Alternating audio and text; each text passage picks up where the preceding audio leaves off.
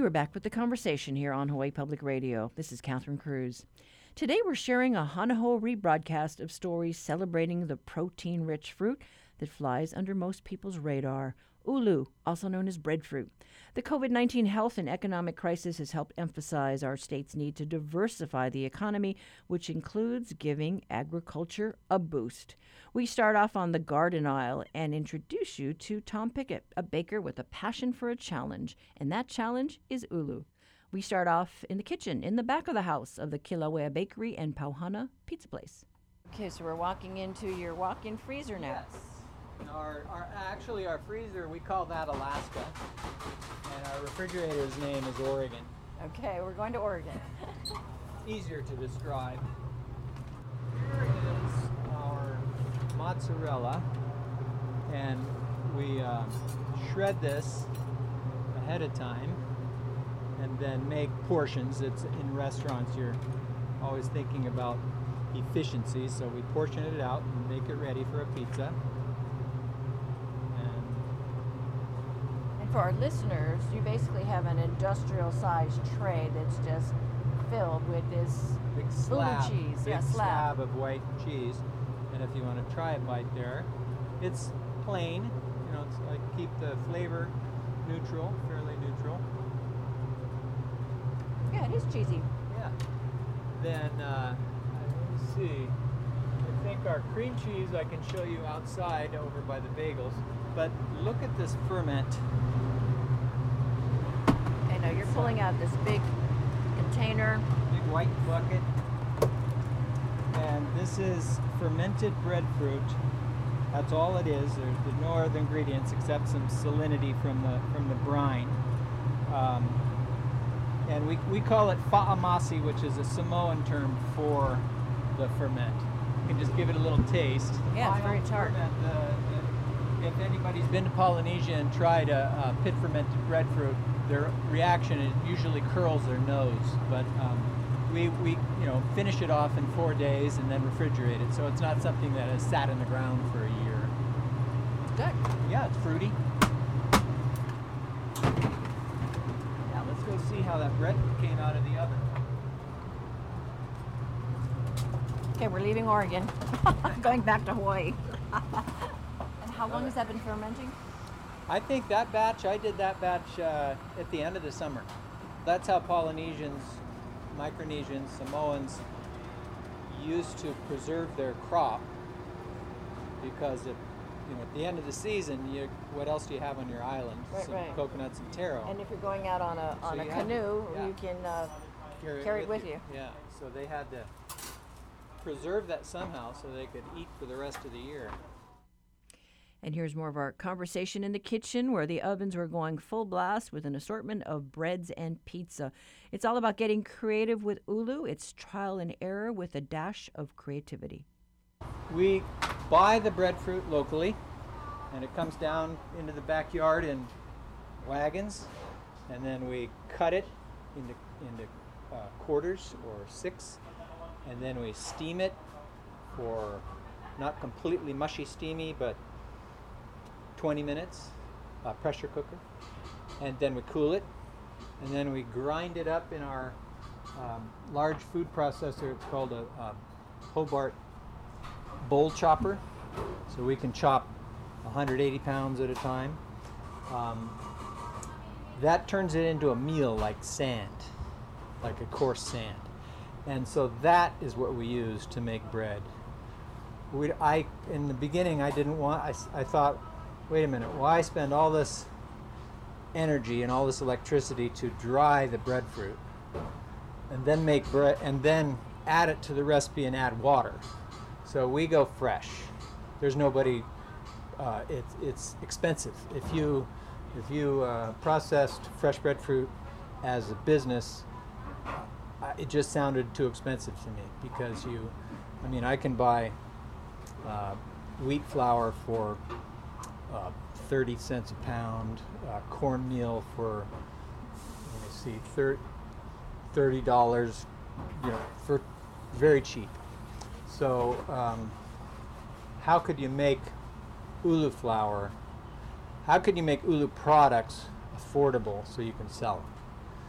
Right. So making the flour would be, if I buy fruit for $1 a pound from the farmer, and then take out 75-80% of its weight, the price per pound of that flour is going to be 6 times more. Right. So you basically then are experimenting with different products. You've got the ulu pizza. Right. So in the beginning, this was about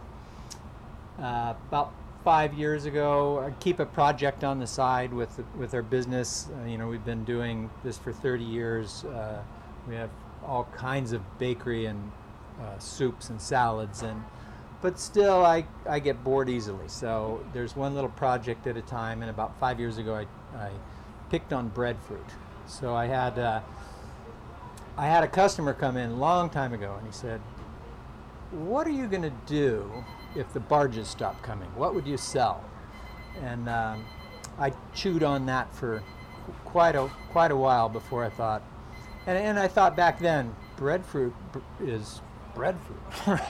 That the word works. So once I started using breadfruit and working out the processing and then mixing it, every time I turned around, it was a new surprise. So I've got, I don't know, 15 different, I've tried pastries, I've tried muffins, I've tried pizza dough, bagels, bread, and all those formulas, my rules to start with was keep the ingredients in the 20s, latitude 20 north and latitude 20 south. So we've got a little rice flour sometimes to dry out the recipe. The main ingredient is breadfruit, and then coconut oil, sometimes coconut milk, depending on the recipe. So a lot of it's just trial and error. Oh, lots of error. Yes. Lots of error. And, I like that. and surprisingly, even the mistakes taste good.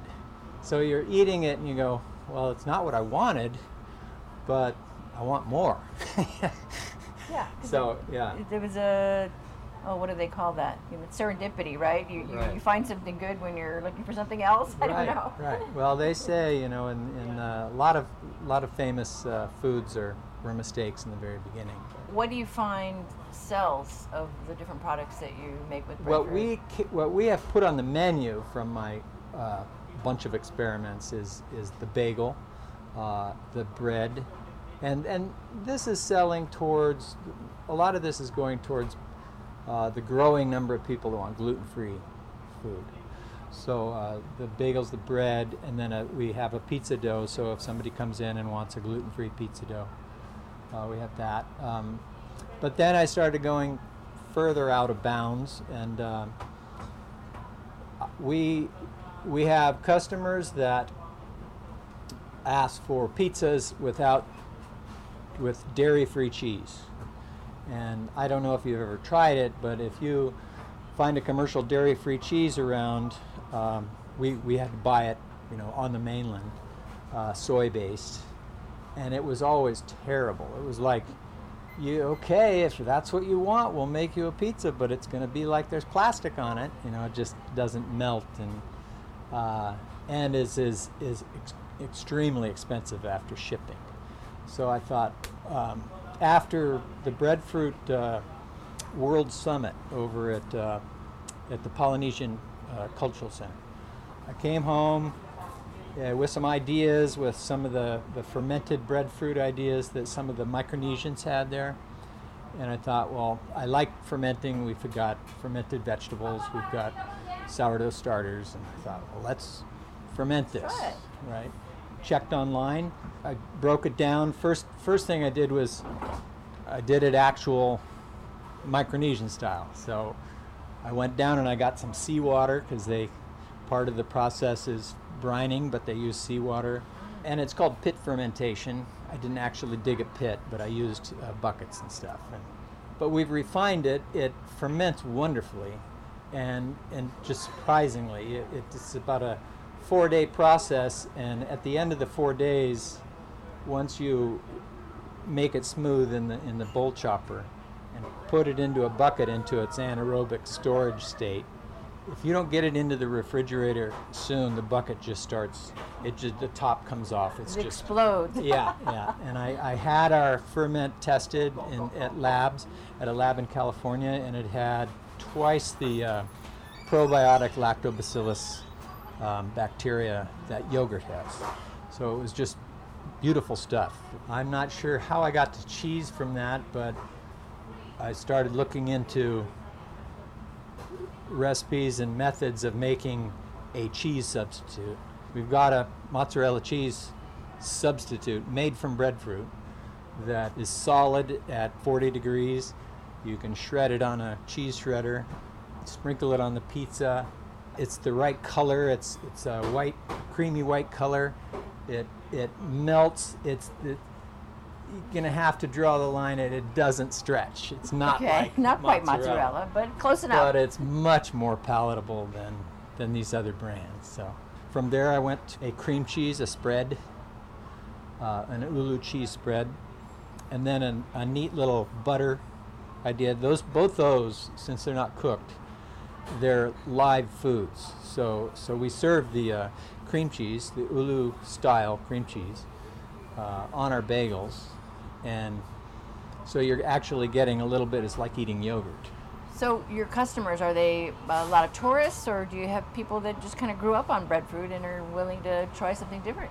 We get both. We have to make many more ulu bagels in the morning to satisfy their needs. And moving from the kitchen, we sat down at a table outdoors, and Tom Pickett brought out samples for an ulu feast. Okay, so tell us what you brought out here. Well, we brought out a pizza with tomatoes and artichokes and olives. The different part about the pizza is that the crust is made with ulu, with breadfruit, and so is the cheese. So those are two of our formulas. Over here is a breadfruit bagel. I spread it with our cream cheese look-alike made from ulu and hummus. So it makes great hummus. There are some recipes out there, but just take any garbanzo hummus and substitute breadfruit the way I described, steaming and chopping. Right. Which I did. I also described that on our webpage too. And then our loaf of bread. So I can cut the bread here. This is the tough part. Radio, you can't see it. You can't see it. Yeah. And you can see that it's got a crumb, it's got holes in it, it's tender. So give that a squeeze. It reports back, yeah. You squeeze it, it springs back, it just makes great bread. And that, like I say, there's no, the only dry flour in it is a little bit of brown rice flour. Ulu with a little help from brown rice. That was Chef Tom Pickett of Kilauea Bakery and Pauhana Pizza, located at the historic Konglung Market on the road to the Kilauea Lighthouse. He was sharing his creations of ulu cream cheese, ulu bagels, and ulu pizza. He also has an ulu noodle and an ulu cake on the menu. Hats off to his ingenuity with ulu. And since we last spoke last September, Tom reports that tourists flocking to Kauai has been very good for business. Happy, hungry customers have finished off his breadfruit supply, so for the time being, he's sourcing another local product to substitute for ulu, green bananas, allowing him to continue cooking his gluten-free recipes. But it's only for a short time until ripe breadfruit can once again be picked off the tree. Ulu season kicks off in July.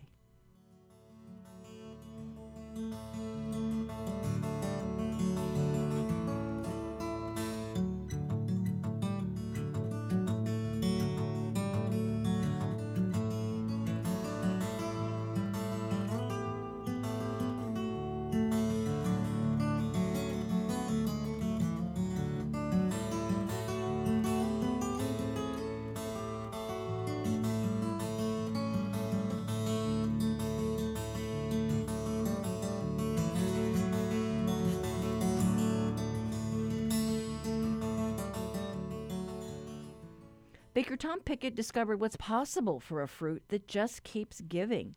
Next up, the person who many consider the mother of the breadfruit movement, For Diane Ragoni, her passion for ulu started with a college research paper. She divides her time between Kauai and Maui, where she works as director of the Breadfruit Institute at the National Tropical Botanical Garden, where numerous varieties of ulu are grown. I became involved in breadfruit knowing nothing about it. I moved to Hawaii in 1979, and then I sampled it once, and then I was a graduate student at the University of Hawaii in the horticulture department, interested in tropical fruits, and I decided to write a paper for a class on breadfruit in Tahiti, where it's an important center, and it was from that paper I wrote, where I went to the UH library, which has this incredible collection, the Pacific collection, and found all this wonderful, interesting information about breadfruit, its uses, the cultural, the historical aspect. And from that, I decided that is what I wanted to do for my PhD. I wanted to study breadfruit varieties in the Pacific Islands. So what is it about the history, I think, that you've just found, I guess, the most interesting? The history I found so interesting was just how widely grown breadfruit was throughout the Pacific Islands, and how important it was culturally and as a staple food for so many Pacific Islanders for centuries.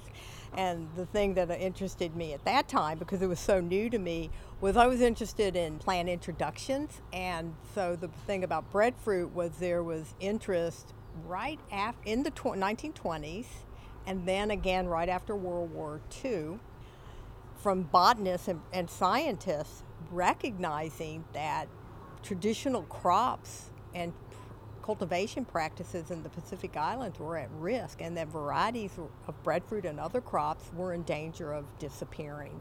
And so I approached it from that perspective, this need to collect and conserve and document breadfruit diversity.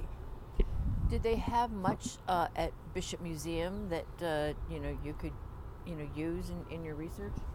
Bishop Museum has had excellent resources as well, but mostly with the University of Hawaii, the library collections there, because they have a lot of agriculture-related materials that the Bishop Museum would not have. And Hawaii has one variety of breadfruit traditionally, so it's fascinating for me to learn that there were places in the Pacific that had documented 50, 60, even 100 varieties of breadfruit. And then you've tasted them all, and you have favorites. So my work was not just to collect the varieties and document them, but to collect propagating material, because it was a conservation effort to conserve these traditional varieties. So I planted the trees at the National Tropical Botanical Garden, Kahanu Garden, Maui, and over the years as the trees grew and started fruiting, we were able to document and do research on the collection. But yes, I harvested and sampled the different varieties to see what they were like. So every time I would go to Hana, I live on Kauai, I would harvest 3, 4, 5 different varieties and just steam them and cook them and eat them and see how they tasted. So. And your favorites? My favorites, is it like picking which child's your favorite? I have 3 to 5 favorites. So there a couple of them are Samoan varieties. One is called Puo, and it's a variety that's been in Hawaii for at least 100 years. There's another Samoan variety called Ma'afala, and that's a variety I like very much. They're both very flavorful. They are both very nutritious. There's a very unusual variety that I was able to rescue from an abandoned breadfruit conservation collection in Samoa. It's from Rotuma, and its name is Ulufiti, which means from Fiji. And then there are a couple of the Micronesian varieties that are, you're from Guam, Lamai? Lamai. The Micronesian varieties from mainly Ponape and Chuuk. In 2011, with the Hawaii Homegrown Food Network, the Breadfruit Institute launched a program called Ha'ulu Ka'ulu to revitalize breadfruit in Hawaii. So we did 5 festivals on 2 islands, many workshops, cooking demonstrations, and so a way to encourage and make people more aware of breadfruit, and also making trees available. So and getting the nurseries to propagate trees. So that was an important part of it too. You have to have the trees available. So tens of thousands of trees have been planted in Hawaii in the past decade through these efforts. And now all these people now have access to fruit they didn't before. And so the farmers need entrepreneurs, they need businesses to develop products. So that's what we're seeing now through these cook-offs and these other activities. Entrepreneurs like Tom and other people throughout Hawaii are starting, and chefs, can't forget the chefs, are using breadfruit and putting it on their menus. People are making products. So we're seeing new novel food products and seeing breadfruit used in restaurants and more in homes. And the thing that's most dear to my heart is this economic development is so important. We need to diversify agriculture in Hawaii, and this is an important cultural crop that could do so. But local family and community food security and self-sufficiency, and having more breadfruit trees planted in more yards and more communities like the Hau'ula community, where then a family can harvest and eat fruit, and excess fruit they can give to their friends or their families, sell it, so there is that local abundance, not just a commercial opportunity.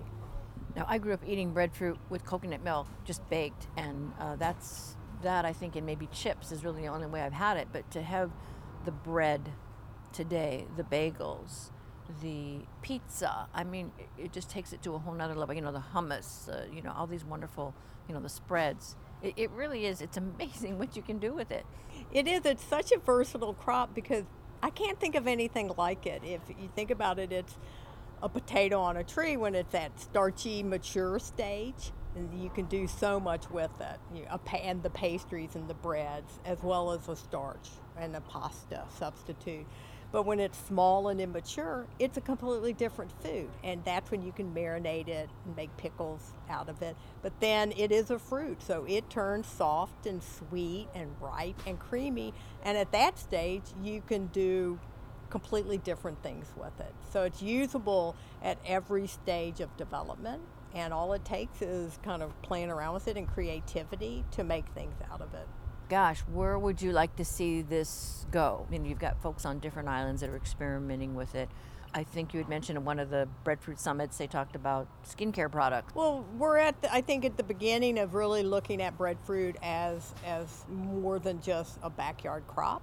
But I think it's very important that it also remain and that it be a backyard crop. But for economic development, commercialization, yes, you do need more people growing it. Is flour a feasible thing to do with it, with the costs of production and the labor involved in making flour? Is it a feasible product to make in Hawaii? A lot of people are interested in breadfruit flour because it is gluten-free, but breadfruit is gluten-free.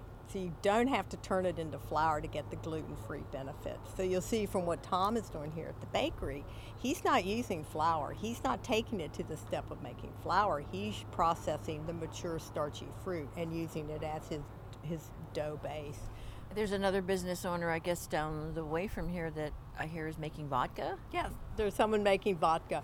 So with every crop and as you're using it, there will be challenges of the supply chain and supply and demand. So the Hawaii Ulu Cooperative on the Big Island, and they're growing and they're exploring what does it take to get that supply chain.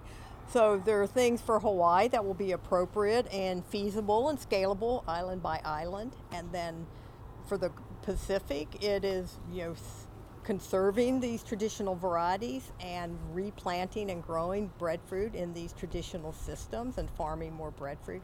And then in other parts of the world, there's a lot of interest in breadfruit. And so I would like to see hundreds of thousands of breadfruit trees planted around the world and people using and growing more breadfruit.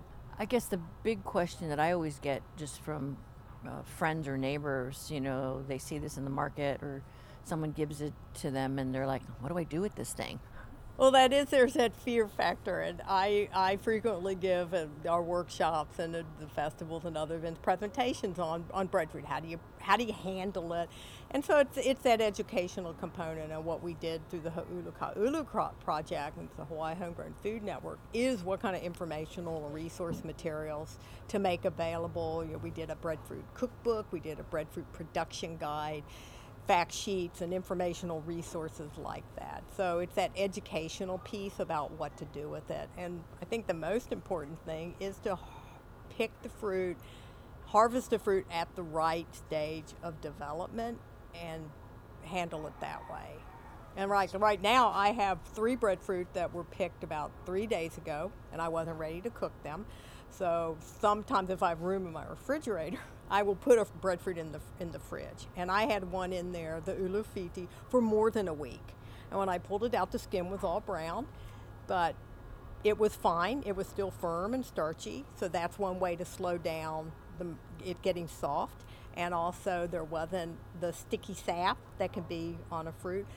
But this week I have 3 fruit that I'm not ready to cook until this weekend. So when I brought them home, I just put them in a plastic bag in a small trash can. I filled that trash can with water and had a nice blue ice pack, so I put that in there to cool it a little bit, and then covered it up. And those fruits, as long as there's no air in there, as long as you put a weight on them so they are covered, they'll last 3-4 days in water. And that's a traditional way. You'll see that in the Pacific Islands. People will put breadfruit in water for a day or 2 to 3. So when I pull those out, there'll be no sticky sap or latex on them, and I'll just steam them up and do something with them. It is an amazing fruit, though. It really is. So what's next for you? A book?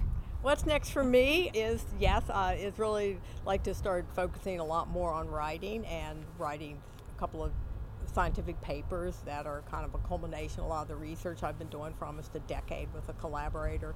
But then books, I'd really like to write. I was going to write 1 book, but then I decided, I actually have 3 books, so I just need to start with that first one. And then helping continue on with this breadfruit movement that's happened in Hawaii and around the world.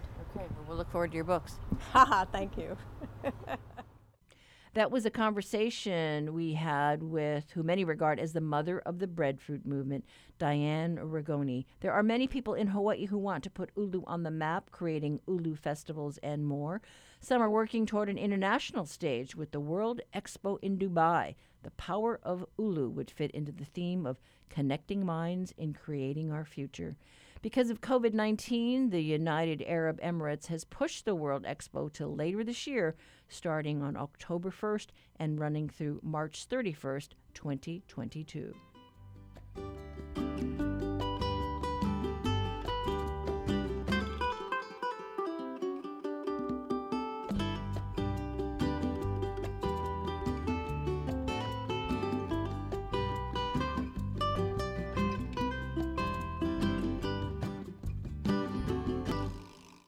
Support for HPR comes from Keiki Cow Cow, offering children's products that reflect the mixed plate culture of the islands. The Keiki Cow Cow wooden play food set features shave ice, lokomoko, and musubi. Online at keikicowcow.com. Join HPR Saturday, June 19th when the lush sounds of Intoxica return to the Atherton studio. It's a live stream performance of the Exotica Trio, bringing you the sweet atmospheric sounds of 1950s Oahu. Make a batch of Mai Tais and enjoy the magic of the Atherton studio in your living room. Reserve your spot at hprtickets.org.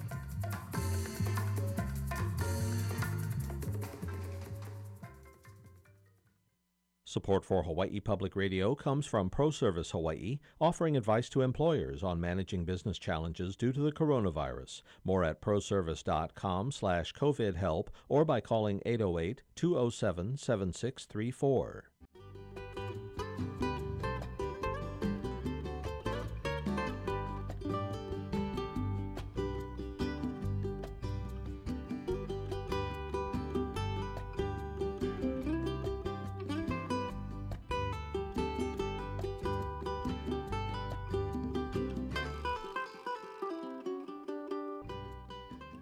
This is The Conversation on Hawaii Public Radio.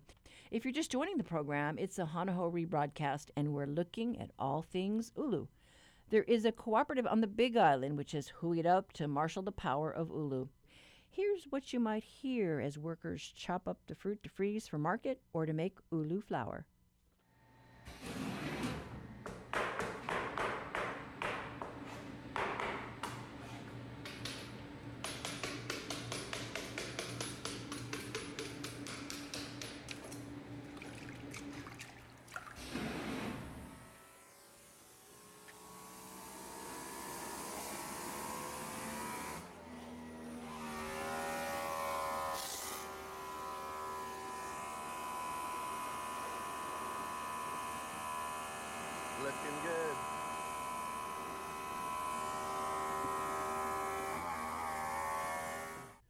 The Sounds of Ulu. We talked to the cooperative's Dana Shapiro about the efforts over the last several years to put Ulu front and center. The co-op was founded in summer of 2016, so we are just about exactly 4 years old. And we came together originally as 9 farms from all over the Big Island. We were all growing ulu. Some of us had mature trees and others had just planted trees, but we came together around a common love for ulu and belief that ulu has a really important role to play in Hawaii's food system. And we recognized that we could do a lot more to help build the industry by working together than we'd ever be able to accomplish individually. And that was really the basis for forming the co-op. So you have frozen breadfruit. You also have ulu flour. We do. We are just starting to scale our ulu flour production. We've been making it for a couple of years. A few of our co-op members were actually making ulu flour on their own before they joined the co-op. And one of them gave us her mill and showed us how she made it. And we kind of took over production for her, but on a very small scale. And last summer, we received an Atherton Foundation grant in partnership with Voyaging Foods and the Hawaii Farmers Union Foundation. And that enabled us to buy a larger dehydrator and mill. So this season, we're planning to commit about 15% of our overall volumes toward flour, which is a lot more than we've ever done in the past. So how much flour does that produce? We're estimating about 3,500 pounds, which is from about 18,000 pounds of fresh fruit. And so where can our listeners purchase this flour or frozen ulu? The frozen ulu is pretty widely available now. It's at about 25 different store locations all around the state and on every island. You can find it on Oahu at all the Down to Earth locations, at Kokua Market, through FarmLink Hawaii, and through a number of the community food distribution programs that are happening. Aloha Harvest, Chef Hui, Kupu, they have all brought the frozen ulu in for their constituents, their customers. The flour is not yet widely available. Ulu season is just starting. For us, it typically begins in July.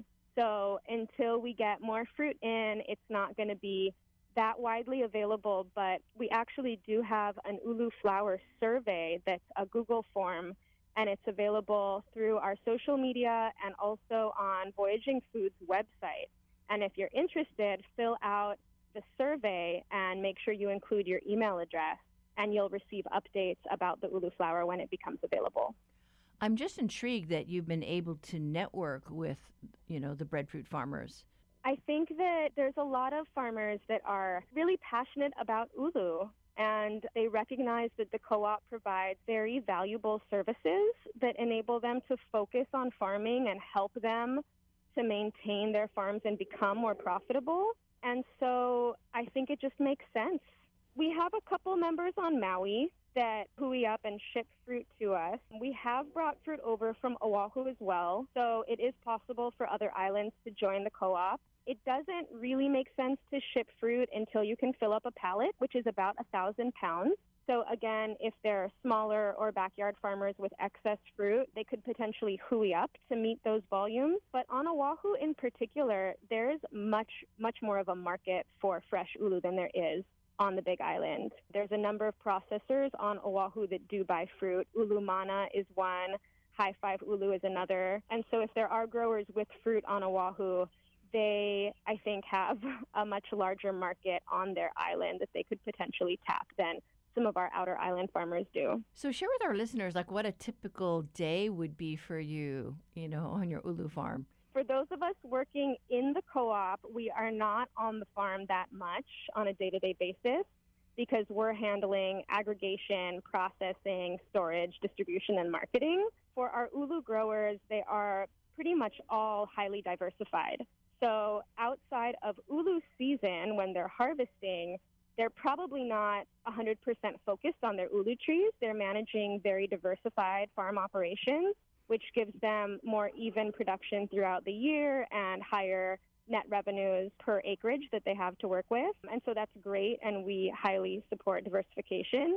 For us in the co-op, we have also diversified our operations because ulu is a seasonal crop. So we actually handle sweet potato, kalo, kabocha squash, banana papaya. This summer, we're diversifying a lot more into more tropical summer fruits. But we receive fruit most days of the week, and we start our production process pretty early in the morning. You know, that usually involves washing the fruit, cutting it, steaming it, and freezing it and packaging it. And so that's a pretty much full-time job right there. Now, there are a number of varieties of ulu. Is there one that maybe makes better flour, or do you mix them all up? How does that work? We're really still learning the flour process, so we don't have an answer to that yet. We're doing experimentation and taking good records so that we can learn that information. On the steamed and frozen side, the different varieties have pretty different sort of culinary properties in terms of their texture,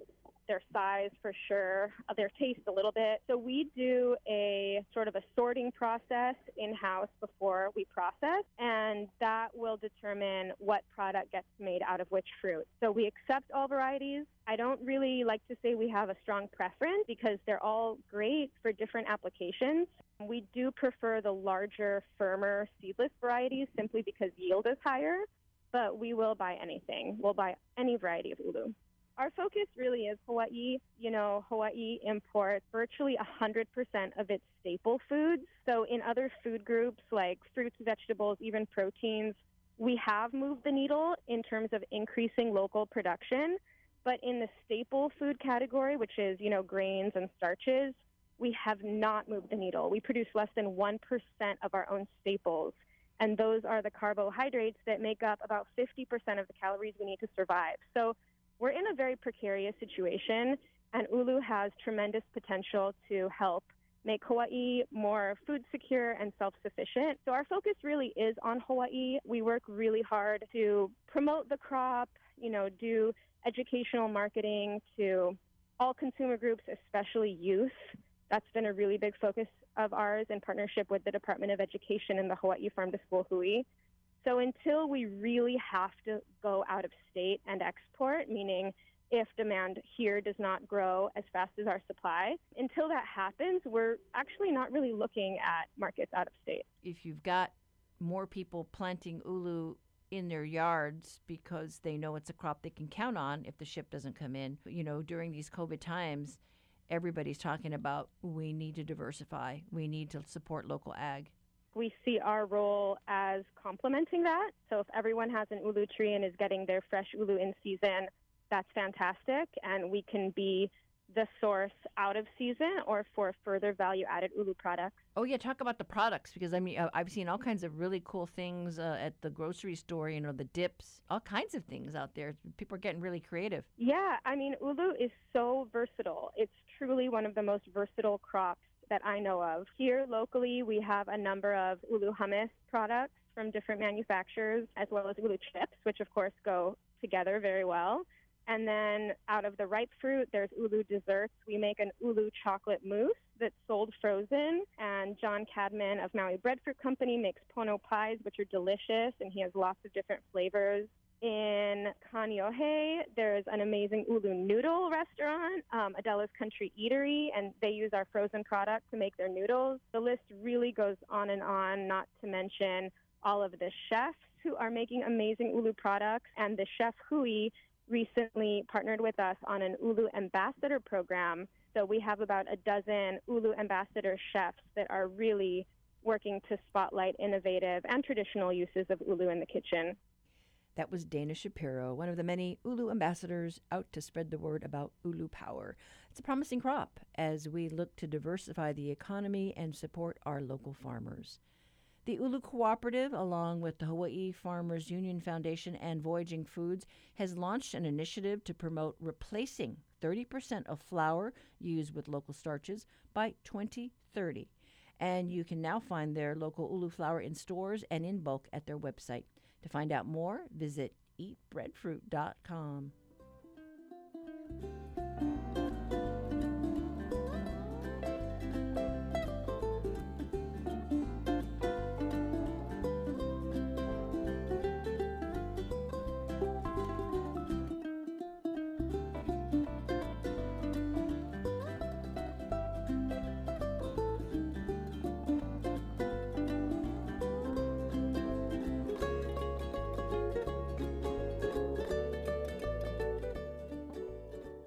We've been showcasing the possibilities of breadfruit on today's Hana Ho rebroadcast of people who eat, drink, and live by breadfruit. We're winding down to our Pohana with a look at Ulu spirits. In particular, we spotlight Ulu Kila, a breadfruit liquor that won gold in a 2020 competition. Master distiller Karel Khan's cultural roots are actually from the Czech Republic, and you can find him at the Royal Hawaii Distillery located off Dillingham Boulevard here on Oahu. For the past 5 years, he's been experimenting with a variety of alcoholic beverages that include some of your favorite island fruit. The company has also won silver for a pineapple liquor. He shares his love for spirits in what he hopes will become the tequila of the Pacific. Yes, we're trying to make this tequila of Pacific, but it's much better on flavor, either on age or age. If it's aged as a brandy, it have better quality than aged tequila, let's say rum or whiskey together. You will have to try it. And then it's also different if you use a fresh ulu, if you use also, let's say, harvested steam and frozen ulu, or if you use, ulu flour. So again, that will make 3 different profiles as well, and you will get aftertaste anything from lemon to guava, and stuff, and anything between. So again, very sophisticated profile from the ulu. Doesn't matter, how you prepare the ulu. We'll talk about this gold medal that you won. Is that made with fresh ulu? Well, this one is actually made from flour made in Samoa. I got FDA permission to import it from Samoa, so I still have about 1,000 pounds of the flour. It's the best flour ever. You can also use it as the best hurricane preparedness food, because if it's dry, it will last 10-15 years in your dry cabinet.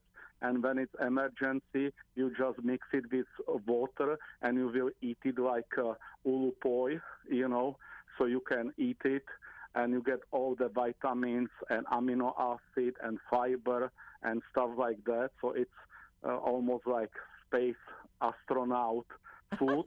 And then if you have any leftover and if it's hot and it gets fermented, it's even better because the fermentation will produce alcohol, what will make the disinfection of the ulu in next day or next 30 days.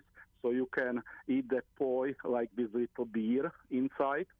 So again, the best hurricane or any emergency food you can carry in your household. And it makes the best ulu vodka.